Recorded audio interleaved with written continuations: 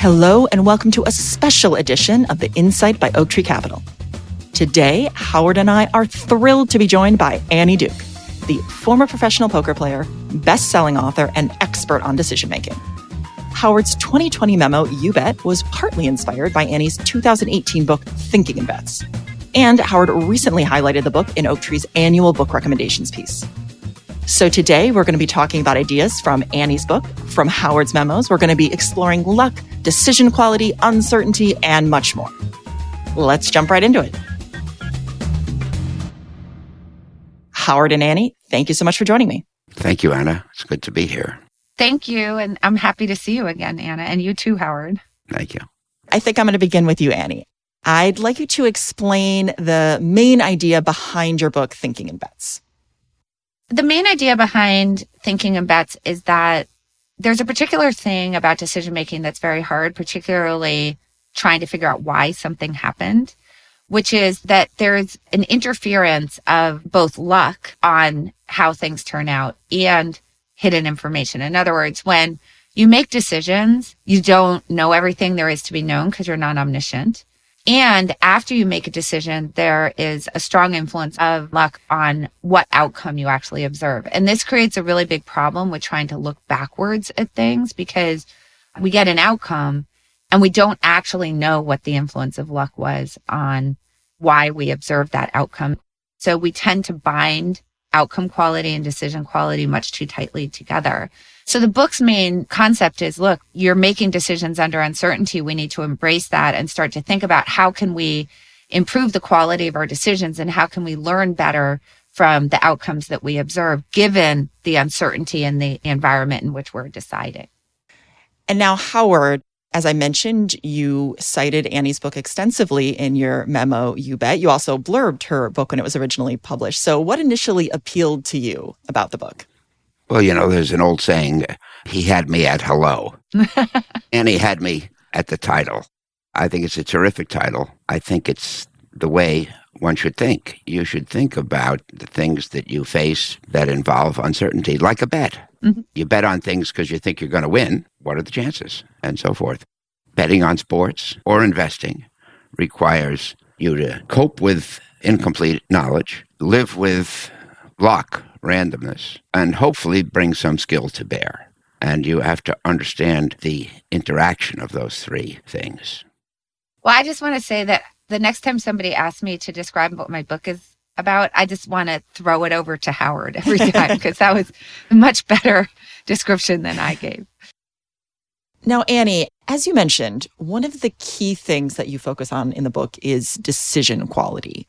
This idea also features quite prominently in Howard's memo, You Bet. Can you explain exactly what you mean when you say decision quality? Yeah, so basically what we're trying to do when we make a decision is maximize the probability that we are going to gain ground toward whatever goal we set. Okay, so your goals might be different than mine, which means that a good quality decision for you might be different than a good quality decision for me because we're trying to gain ground toward our goals. Our goals are informed by us. Our values, the things that we value, are informed by us. So when we think about a term like expected value, which is exactly how we would calculate, are we gaining ground on average toward our goals? Again, that's going to be personal to you and me. A simple way to think about it is if you're trying to make money, we can calculate expected value pretty easily, obviously, because then we've decided what the currency is that we value. So given that that's the situation, that we're trying to gain ground toward any goal that we have set, decision quality is going to describe the accuracy with which we select options that will allow us to do that. And how do we separate, when we're thinking about decision quality, the logic behind the decision and the outcome? Well, in the short run, you kind of have to ignore outcomes, honestly. Like in the short run, there's just way too much luck. So as an example, like if Howard and I were betting and he said, I'm going to lay you 2-1 on a coin flip, a coin being 50-50, I'm going to make 50% on every dollar that I bet there. If I call heads and it lands tails, it means nothing. Now, if we were to do it 1,000 times and I kept losing, then I could start to draw some conclusions from the outcome, like maybe Howard isn't using a fair coin. But in the short run, we have to really try to separate those things out and concentrate much more on what is it that we don't know? How do we model the facts? So two people can look at the same facts and model those very differently. How well are we getting to a perspective outside of our own? Because our own perspective tends to be pretty biased, and incorporating that information. So it's a combination of what's the analysis, what's the quant work, how eager are we to get to other people's perspective on the information that we get. And if we do that, then we can assume that decision quality is going up, but it's going to take quite a few outcomes over the long run that's going to get us there. That's one of the reasons actually why I really emphasize that decisions are bets. Because what do you want to bet on that does is exactly what I'm talking about. It starts to make you think, well, how probable do I think this really is? How certain am I? What do they know that I don't know? If they're willing to bet against me, I have to consider that they have information that I haven't considered, or they're modeling this set of facts differently than me. And so that allows us to increase decision quality, even in a situation where short-term outcomes aren't particularly informative. And Howard, I know that idea of separating outcome from decision quality was something you also mentioned, you cited quite a bit in your memo. So what are some of your thoughts on that? Well, I said at the very beginning of the memo that the first book I remember reading when I went to Wharton 60 years ago, September 1963, was Drilling Decisions Under Uncertainty by C. Jackson Grayson. The most important lesson I took away, because it made the biggest impression on me, was the statement that you can't tell the quality of a decision from the outcome. Poor decisions end in success, often. And we all know people, especially in the investment business, where we say, well, he was right for the wrong reasons. That's what that means. Or I always say that their industry is full of people who got famous for being right once in a row.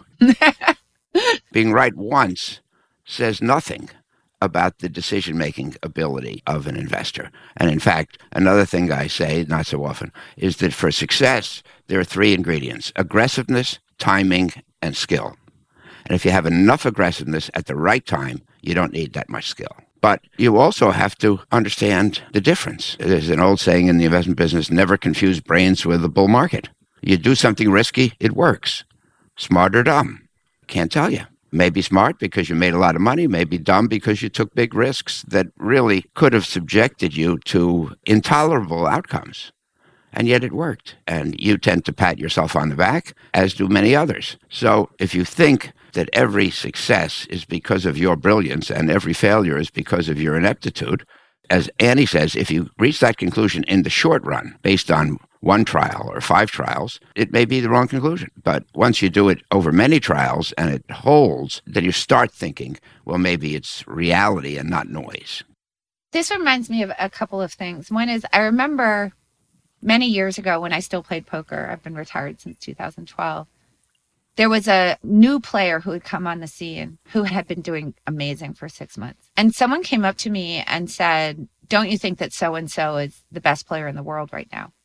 And I said, I don't know. And I think that they thought that I, as a veteran, was acting out of jealousy or something, envy. I don't know. And so I could see that they thought that I was saying something mean. And I followed it by clarifying, I don't know, 6 months isn't enough for me to know.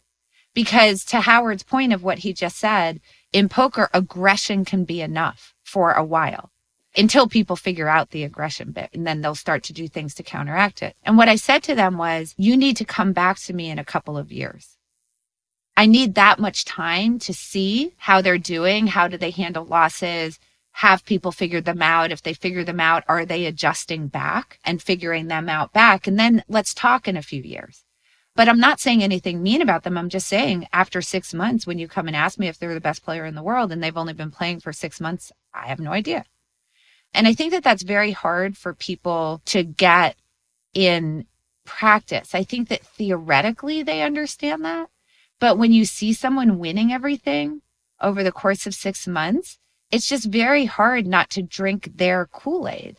And I think that that's what we have to become impervious to. So that's the first thing that what he said reminded me of. The second thing I just want to go back to that he said is this idea of it's filled with people who win once in a row. By the way, I'm just totally going to steal that. I'm just completely admitting to I'm going to steal that. one of the things about winning once in a row, and it's something that I think really deeply about, is that ability to ride off of that reputation of winning once in a row depends on the market that you're playing in. So let me try to explain. This is a huge problem in venture, because in venture, the outcome of the eventual exit is so far from the initial decision that if you get one big winner, you can ride off of that reputation for so long, absent any decision quality, because you're not getting, say, the speed of feedback loop of an options trader, for example, where an options trader winning once in a row is not going to be particularly helpful for them. And then I think that we can think about something in between, like a long short trader. To Howard's point, if you're trading in a bull market and you have a bull market that lasts a pretty long time, that becomes a once in a row win. And you don't know until times get bad. In the same way that I would say for that poker player, I want to see what happens when they go on a losing streak. How do they handle that when all of a sudden things turn against them? Because we can have bull markets that last a long time, and it creates that once in a row, because you're not getting that feedback of what are you doing when all of a sudden the base rate, what's happening with beta, isn't in your favor. It isn't allowing you to take the kind of risk that you've been taking on that might not have been so smart. So I just wanted to key on those two things because I thought there was a lot to unpack in what Howard said. Something you've both touched on now a few times here is this idea of luck and why people will have a good outcome and not acknowledge that it's luck, and then maybe make decisions based on the fact that they don't think it's luck. So I'd like you both to speak about this importance of acknowledging the very large role that luck often plays. My 2018 book, Mastering the Market Cycle, ended up with a discussion of what I called the cycle in success. And I said in there that you learn no lessons from success, or maybe bad ones. Success teaches people to say, I can do this. It's easy. I can do it with more money. I can do it in different areas. I can do it anytime. And I can do it without a team. It was me. And those are all terrible lessons. So for us to draw important conclusions, the thing we're testing has to go through a trial. Buffett says it's only when the tide goes out that we find out who was swimming naked. If you look at a period in which the tide never went out, that requirement is not satisfied. And by the way, I was really enjoying what Annie was saying before. The person who makes the big successful bet is the person that gets their picture in the paper or uses the aggressive strategy in a game or in a sport and wins. Or the investor with the highest return gets their picture in the paper. They don't run any articles saying that this person made a great decision that didn't work. Or this person, their investment results were not good, but it was reasonable for them to expect the actions they took to work out. It just didn't happen this time. Those articles never get written, because for those to be written, you have to look deep and you have to say, what was the truth in what I just went through, not what appeared on the surface. Taleb, in Fooled by Randomness, which is an important book for the Annies and me, talked about alternative histories, which I define as the other things that reasonably probably could have happened but didn't. And before you assess the quality of any decision, you have to say, well, not the outcome. At the time the decision was made, what were the possibilities? What were the probabilities? And under those circumstances, did the decision maker make a good decision? When I talk about the role of luck versus skill, I say you invest $100 and at the end of the year you get back $200. Was it risky? Can't tell. It might have been a risky investment where you got lucky, or a sure thing that was brilliantly fashioned. And from one outcome, you don't know. That's why you need the long trial that Annie described. Yeah, so I love the discussion of alternative history. Just for full disclosure, it happens to be what I wrote my dissertation on. So what Howard is referring to is something called counterfactuals, which is things that did not occur but could have occurred. And I think that that type of counterfactual thinking is so incredibly important, because in order to be a good counterfactual thinker, you have to understand two things. One is, what are the base rates? And the base rates are just what generally happens in the situation that I'm considering. I really highly recommend people read Michael Mauboussin's work. He goes very deep into the importance of base rates. I think that when we're trying to tease out luck from skill, base rates become incredibly important. But the other thing that counterfactual thinking really makes you go very deep into is, what are the causal drivers of the base rates? And I think that this is something that we lose as we're looking back to Howard's point about, okay, well, I had $100, I turned it into $200. what were the causal drivers of that? Because that's what really matters. If you had some kind of sure thing arbitrage, that's very different than making a huge bet with all of your capital on a very risky investment that happened to work out. So when we take all of these together, let me just give you an example of why this is so important for teasing out luck from skill. We all know that in venture, a year ago, from about 6 months or a year into the pandemic till last year, there was just a huge bubble that occurred. So now we can think about how we bring this together to start teasing out luck from skill. So there were companies that were getting 40 to 60x multiples. This was very unusual within venture. And so we might ask there, is that a reasonable price? Is that a price that we would expect to persist? Or should we expect that that's going to collapse? Now, there's lots of people who might have invested 2 years before that 60x multiple and thought, wow, I'm a genius because look at how it went up. But now we want to ask what's going on there. And essentially, the first thing we can do is go and look at the base rates. So that helps us to level set. And then we ask, what's the causal driver? So these companies are being priced really far away from the base rates. Has something changed? Is there a paradigm shift that has occurred that might cause this to have just a higher multiple? A way that people could think about that is this a Walmart and Amazon situation, the difference between those two companies in 2001? One has a retail imprint, one has an online imprint. We might say, okay, there's a paradigm shift. So at that time, you can then now use that to say, is this a reasonable multiple? Would I be willing to invest at this multiple? So it helps us to start to tease out what's weird in the world, what's not weird in the world. And it's actually the only way to be a good counterfactual thinker as we think about changing antecedents, changing conditions of what would have happened if, how could the world have unfolded differently? That digs us down into the causal drivers, which is where all the skill lies. This discussion of alternate histories of the role of luck, it also makes me think of something that you've both touched on here and both written about quite extensively, which is this idea of accepting uncertainty and accepting that there are things you cannot know. So I'd like you to speak more about why it is so important for people, whether they're a gambler, whether they're an investor, to just accept that there are some things they don't know. I have a one-sentence answer to that because it's a fact. Really, that's it. If you're going to make good decisions, you have to have an accurate assessment of what you know and what you don't know, because your beliefs are the foundations of the decisions that you make. And it's just a fact that you don't know everything. So if you can't embrace that, your decision quality is going to go down. Yeah, and Mastering the Market Cycle, I wrote that when you try to think about what's going to happen in the future, what most people do is they spend all this time coming up with a forecast. It's not enough. You need two things. You need a forecast, and you need a judgment of the probability that you're right. Because there are things which are highly dependable, like tomorrow's weather will be similar to today's. And then there are things that are absolutely unpredictable, like what's going to happen in Ukraine. When will that war end and how? And you have to be rigorous in saying, this is a decision that I think it's reasonable to act on, and this is a decision which probably has no information value. Mark Twain said it best, it ain't what you don't know that gets you into trouble, it's what you know for certain that just ain't true.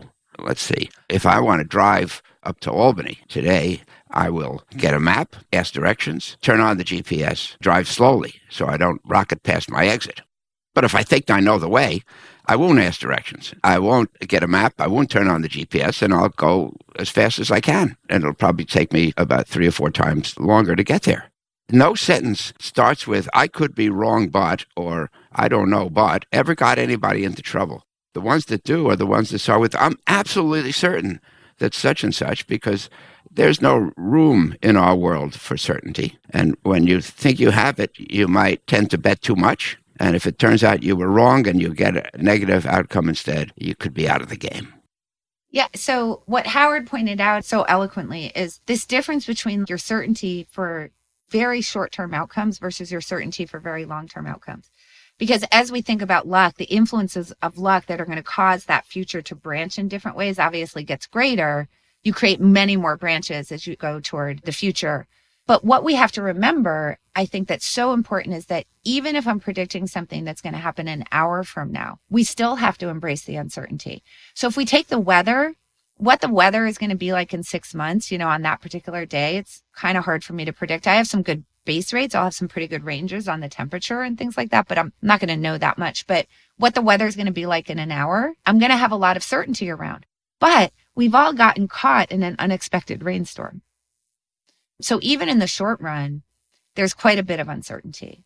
And I think one of the problems that we have is not just that we're overconfident in the forecasts that we make, but I think on a meta level, we're also really overconfident that we're going to notice in the future the signals that tell us that our forecast was wrong. And we're actually quite bad at that.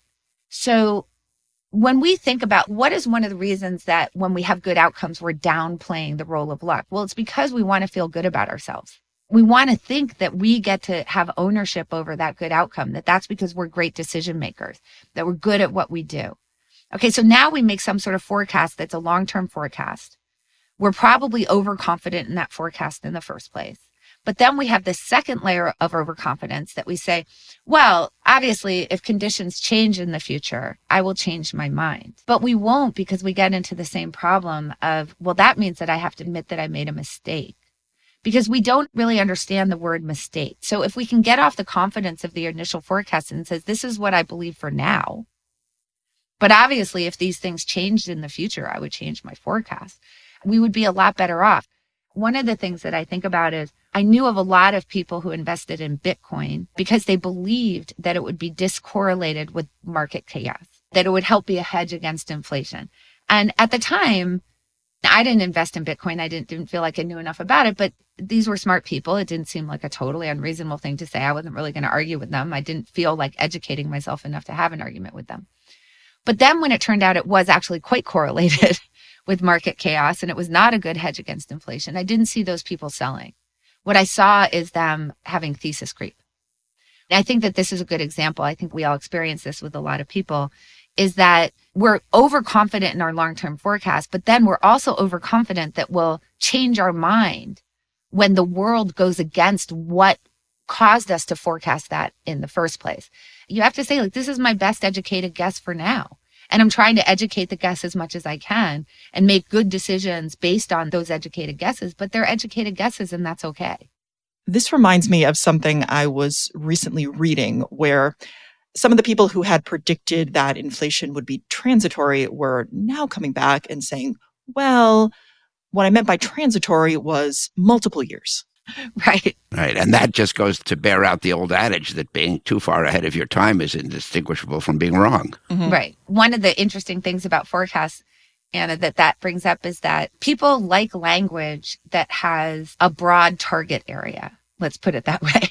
So we love to say that things are likely or probable or will happen more often than not, because it just allows us to completely get out of that problem. But by transitory, I meant something totally different than what you said. I think it's interesting because one of the ways to embrace uncertainty that might be a little bit counterintuitive is to actually make real point forecasts. And don't say likely. Say this is 63%. Do that across a lot of different forecasts, and you can find out, when I say 63%, how close to 63% of the time does this thing occur.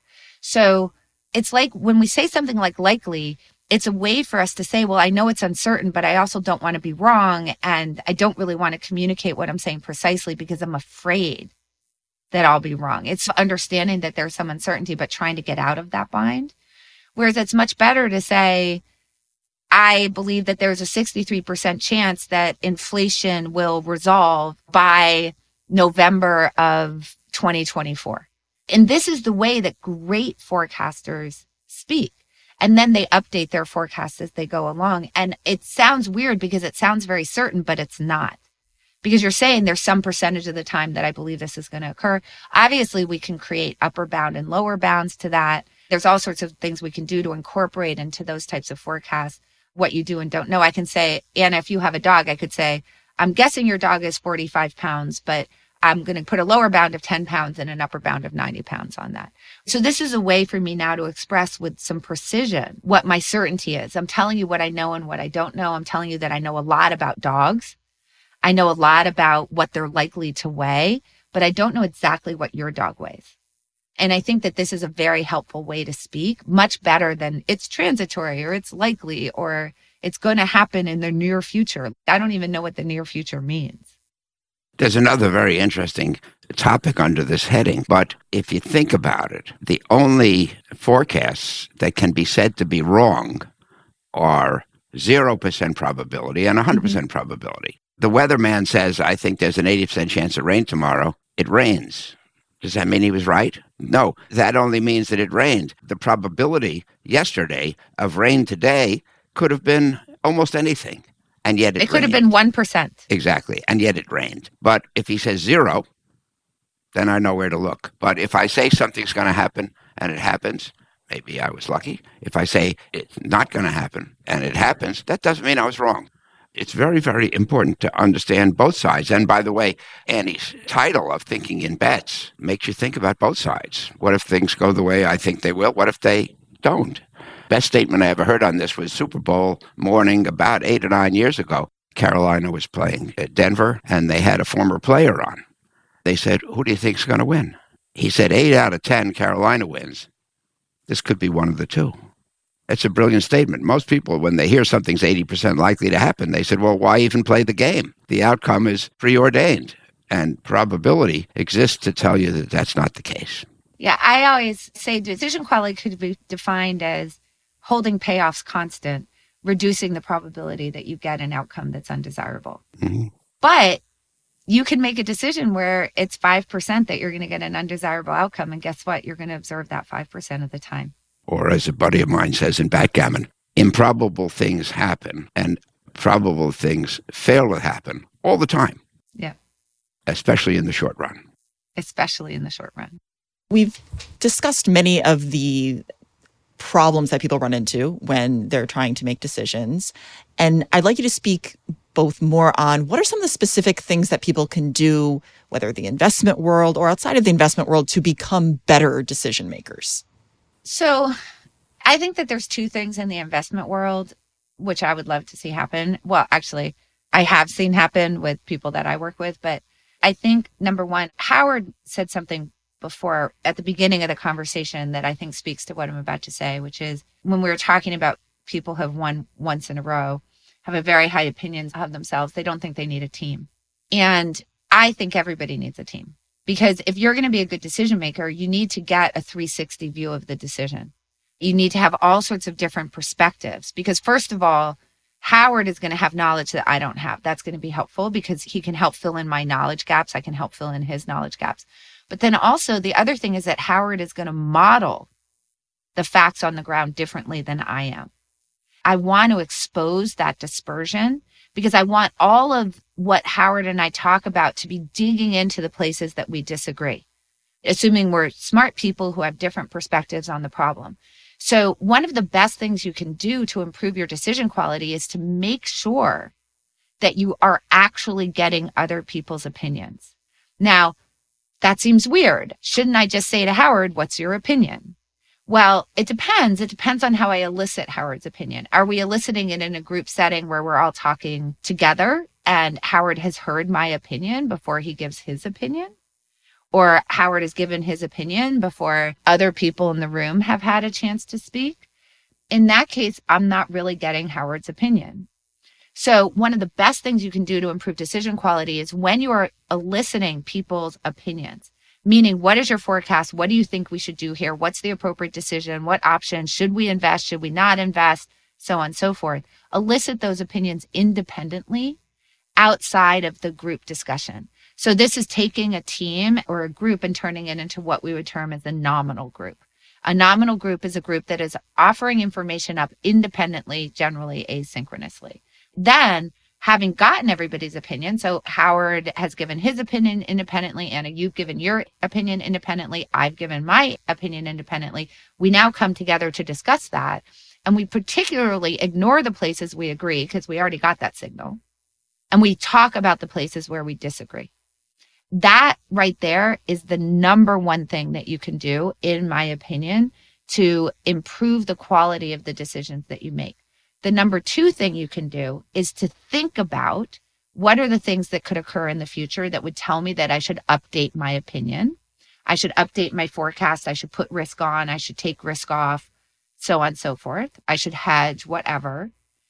Write those things down in advance. Don't rely on yourself to react rationally to those when they occur.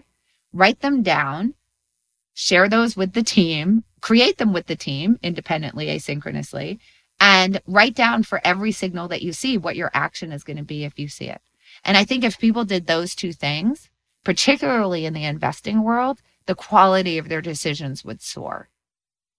I think that people also, it's very important that they consider that they practice intellectual humility, which means practice saying, what if I'm wrong? The other person could be right. I could be wrong.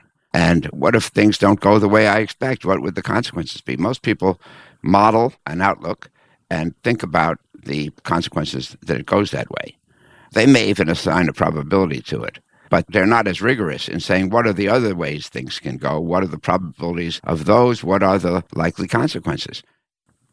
And I think that you have to have a sense for whether there are outcomes that you can't survive. Andy mentioned the importance of expected value. And calculating the expected value of something is one of the first decision tools we learn. You multiply each outcome by its probability, and then you get a weighted outcome, which is considered the expected outcome. But first of all, the expected outcome, ironically, because of the averaging process, can be something that's impossible to be achieved.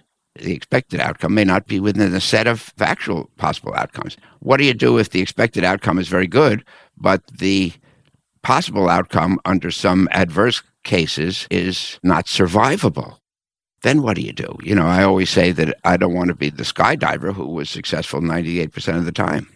That skydiver has a very, very high expected value, but it's not a role for me. So what if I'm wrong really is a big help. Yeah. I want to say that there is no skydive for me that would be positive expectancy because I'm terrified of heights. So to follow on what Howard said, it is rare that the expected value is in the set of possible outcomes because it is a weighted average. So if Howard and I bet and he's laying me 2-1 on a coin flip, I'm making 50 cents on the dollar, but I'll either win $2 or lose $1. Winning 50 cents isn't even in the set of outcomes. So that's looking over the long run. So obviously what we have to think in there, and this is something that poker players think very deeply about, is how do I make sure that I have money to bet to realize that expected value? So that's where you're thinking about what could go wrong here. That's where you get into these very detailed questions about bet sizing, not just bet sizing on a particular hand, but when I sit down in a game of poker, what percentage of the total dollars that I have am I willing to risk in this game? Because you can't realize your expected value if you're dead. So we need to combine those two things together with obviously a good risk management strategy, understanding, is this a low volatility bet? Are there tails that are really disastrous in here? And obviously be thinking about that very clearly. And I agree, not to be self-serving given the title of my book, but that's where thinking about what's the bet? Would I bet against somebody else on this becomes really important because that's where risk of ruin starts to really get into your head. And, you know, I've been thinking about, Annie, what you said before about bets. I've got this thesis now of a sea change. And I think it calls for a big change in asset allocation in portfolios. But so far, nobody has said to me, you know, you're right, we're going to do it. And in fact, some people say, well, it's possible, but it also could fail to happen. So what I think to myself, I don't want to be confrontational, what I think to myself, would you bet me $100 that it won't happen? I think it'll happen. You think it may not. Will you bet me $100? You might say, you know what? I'll only make the bet if you give me 2-1. Right. In which case, you're saying you don't think your side is as likely to happen. I think you've got the short side. So if you can reduce opinions, guesses, hunches to bets and specify them, it's very important. I took a look at the memo, You Bet, that I wrote, inspired by Annie's book and by having lunch with her downtown, as we did. I think it was 3 days before lockdown. I was going to say, it was the last memo before lockdown. What I said in the memo was, it's easy to predict what you think is going to happen. It may not happen, but most of us, in most cases, can figure out the thing that is most likely to happen, which is different from saying how likely it is. But we all think that Amazon's going to outperform Macy's, both fundamentally and as a stock. And we all think, I don't know, you would know better than me right now, Annie, but we all think that Philadelphia is going to win the Super Bowl. But that's not the hard part. The hard part is not figuring out the likely outcome. For every game that's played, there's broad consensus about who is the favorite. And for every industry, there's broad consensus about which company will dominate.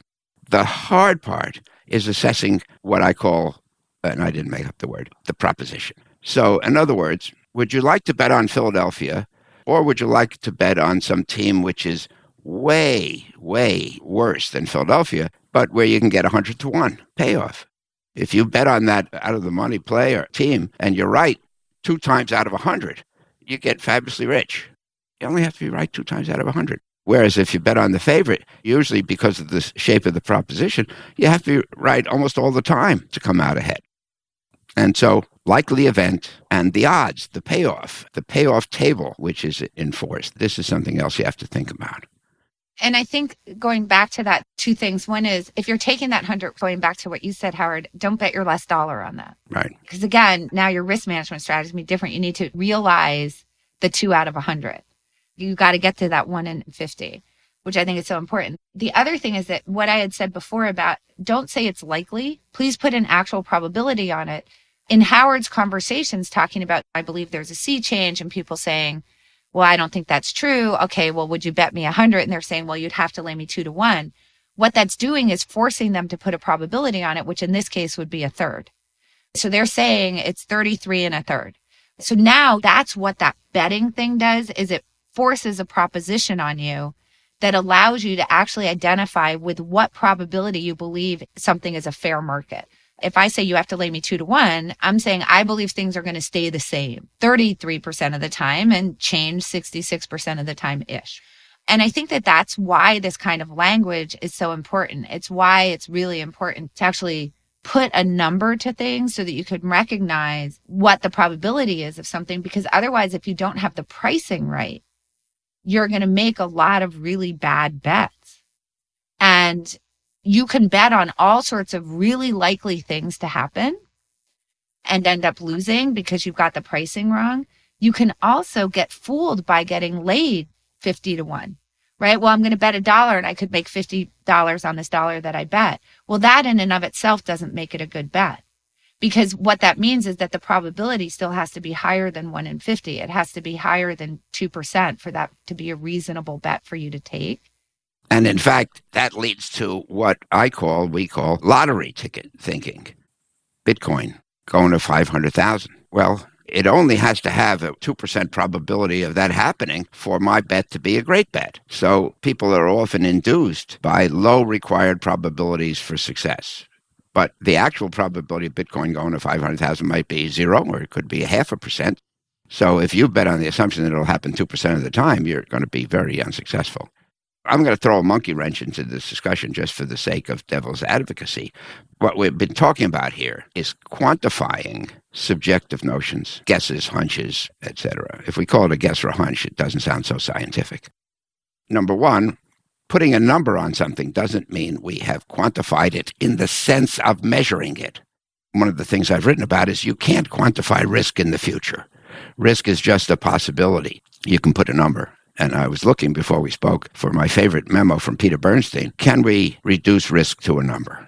And we can't. One of my favorite quotes is from that great investor, Albert Einstein, who said, not everything that counts can be counted, and not everything that can be counted counts. A lot of the time, we have to go with the subjective. We can have a sense for likelihood or illikelihood, but we can't necessarily put a number on it, nor should we have to. We use numbers, like Annie says, 63%, as a way to express our feelings. Mm-hmm. But it's not the specific number which is important. If Annie says to me, I think something's 63% likely to happen, I say, well, what is she saying? She's saying a good chance. It's not certain. It's not overwhelmingly possible, but it's also not a long shot. It's more likely than any other one possible outcome, so it's worth a shot. Numbers in this case are words for communication. You can't necessarily model them out. As I said, you can't measure the probability of something happening. There's one other thing I want to throw in here, and that is the concept of the worst case. I was on a thinking group for one of my clients, and they charged the investment staff with coming up with a portfolio with a high return that could not go down more than 30% in a crisis. They came up with one portfolio which had a chance of declining 29.6% and another 30.4%. And they, of course, opted for the first one because it satisfied their criteria. But the probability that the 29.6% potential decliner is riskier than the 30.4% probability decliner is quite high. Secondly, when you say the worst that can happen in a crisis, how do you specify how bad a crisis is? You might say, if we have a crisis of the parameters of the last crisis or all the crises of the 20th century, I don't want to be able to lose more than 30%. You can probably do that, assuming the relationships hold. But if I just say in a crisis, well, what if the next crisis is twice as bad as the global financial crisis? You just can't specify. And people say, well, at worst, I could this or that. It's hard to be cavalier about the worst case. Coming back to the quantification, I love the clarification that you gave, is that what you're trying to do is quantify your subjective judgment. So we need to understand that this isn't something that you did on a calculator. What we're trying to do is express with enough precision what my subjective judgment is, such that I can find out that you and I disagree. Right? So this is what we're trying to do, is find out when there's a gap in our judgment. I think it's 63%. You think it's 42%. Obviously, this is a subjective judgment. This isn't objective. It's not objectively 42%. It's not objectively 63%, but it's allowing us to see that we have a gap. We need to talk about why we believe that that gap occurs. The reason why I want people to do this is because when you make a decision, that judgment is included in the decision that you have made.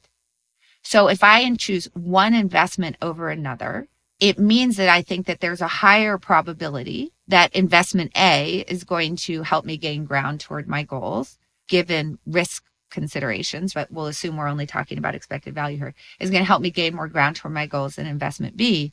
And what that means is that I think that the range of possible outcomes, the probability with which they occur, the payoffs of each of those outcomes, and so on and so forth, is in my favor in comparison to B. So I can say, you hear this with people, it's my gut. My gut is telling me that this is the right thing to do. It's the right option to choose. The problem is that there's no way to examine the decision, both proactively in terms of on the way into the investment. I haven't created some sort of object that we can examine, which is, what are the probabilities that I assign to these things? What's my best guess of what I think that the payoffs are going to be? What is my rationale for those things? Which is included in the decision anyway. It's just implicit unless I choose to make it explicit. So that's very helpful proactively. But then the other thing that it's incredibly helpful with is retrospectively. It's incredibly helpful as I'm trying to tease through, well, okay, this went against me or it went for me. What was the quality of the decision I made? Like, it went for me. Was it a good decision or a bad decision? It went against me. Was it a good decision or a bad decision? By now having made these subjective judgments explicit, and I can see all the different subjective judgments of the team, and I can see the conversation that we had and what drove that decision, I can now go look back and say, did we miss something we should have known? What were our discussions about bet sizing? What were our discussions about the alternatives? Now I actually have a way to understand what the quality of the decision is, absent the outcome, because I can look back at it. I think there's so many things that are important about doing this, but to Howard's point, we don't want to think that if I say, I'm going to quantify my subjective judgment and make it explicit, and I'm going to say, I think this is 63% to happen, that we don't want to get into the over precision problem, that I'm saying something that is the truth, as if I just added 2 + 2 together. I am just quantifying in a precise way what my subjective judgment is, along with some sort of rationale for that quantification that then allows me to see if other people on the team are out of my range. Importantly, at the end of that process, when you end up with a number, which is that such and such is X% probability to happen, this stock is likely to give me a gain of Y, and you should bet Z, never forget the imprecision of the process. Yes. What you're trying to do is take a process which is based on hunches and guesses and intuition and deal with those inputs rigorously, but never forget the nature of the inputs. I mentioned Peter Bernstein before. The accurate title of the article that I tried for is, Can We Measure Risk with a Number? Clearly his answer was no, but I'm going to give you a great quote from that memo, which I think will sum up a lot of what we're talking about here. This is from a writer named G.K. Chesterton. The real trouble with this world of ours is not that it is an unreasonable world, or even that it is a reasonable one. The commonest kind of trouble is that it is nearly reasonable, but not quite. Life is not an illogicality, yet it is a trap for logicians. It looks just a little more mathematical and regular than it is. Its exactitude is obvious, but its inexactitude is hidden. Its wildness lies in wait. Most of the time, things go as they always have, and perhaps as they should. Occasionally, there's variation. We have to be aware of that. Once in a while, you get a crazy tail event or things that were beyond the tails, and things just go mad. It's very hard for us to predict the extremes that one event can reach. I think that's exactly right. The thing that I would say in summary is I think it's really hard to make decisions in a world that's probabilistic, where most outcomes settle to 1 or 0. Right. And I think that's really tough. So there's some sort of win probability of a football game, but in the end, one team wins and the other doesn't. It settles to 1 or 0. You can predict that there's a 30% chance of rain in a coverage area, and it either rains or it doesn't. So outcomes tend to be very binary in nature. They either happen or they don't.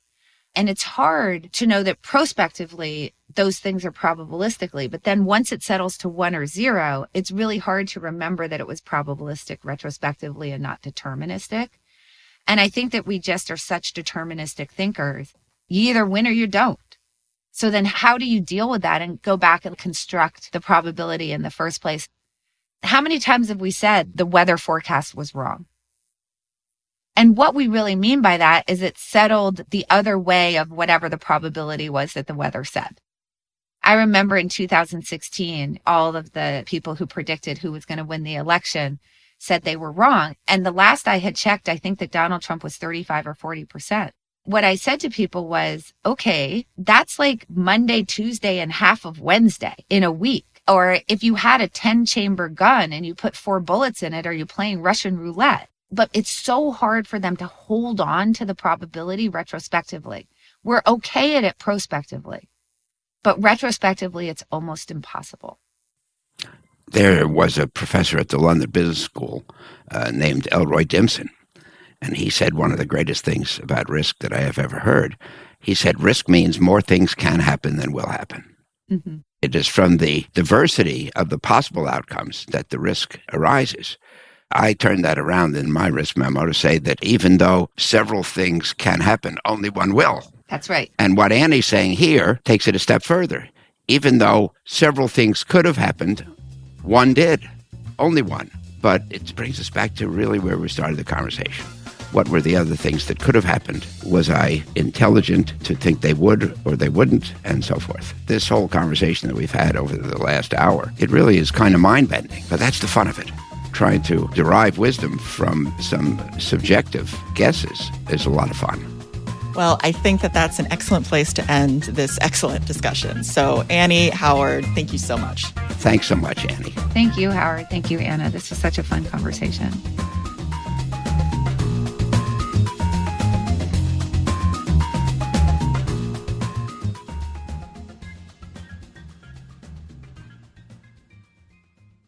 This recording and the information contained herein are for educational and informational purposes only, and do not constitute and should not be construed as an offer to sell or a solicitation of an offer to buy any securities or related financial instruments. Responses to any inquiry that may involve the rendering of personalized investment advice or affecting or attempting to affect transactions in securities will not be made absent compliance with applicable laws or regulations, including broker-dealer, investment advisor, or applicable agent or representative registration requirements, or applicable exemptions or exclusions therefrom. This recording, including the information contained herein, may not be copied, reproduced, republished, posted, transmitted, distributed, disseminated, or disclosed, in whole or in part, to any other person in any way without the prior written consent of Oaktree Capital Management LP, together with its affiliates, Oaktree. By accepting this document, you agree that you will comply with these restrictions and acknowledge that your compliance is a material inducement to Oaktree providing this document to you. This recording contains information and views as of the date indicated, and such information and views are subject to change without notice. Oaktree has no duty or obligation to update the information contained herein. Further, Oaktree makes no representation, and it should not be assumed, that past investment performance is an indication of future results. Moreover, wherever there is the potential for profit, there is also the possibility of loss. Certain information contained herein concerning economic trends and performance is based on or derived from information provided by independent third-party sources.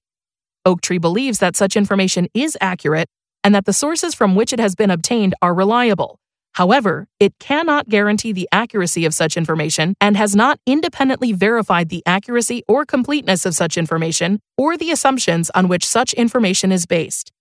Moreover, independent third-party sources cited in these materials are not making any representations or warranties regarding any information attributed to them and shall have no liability in connection with the use of such information in these materials. Copyright 2023 Oaktree Capital Management, LP. Audiation.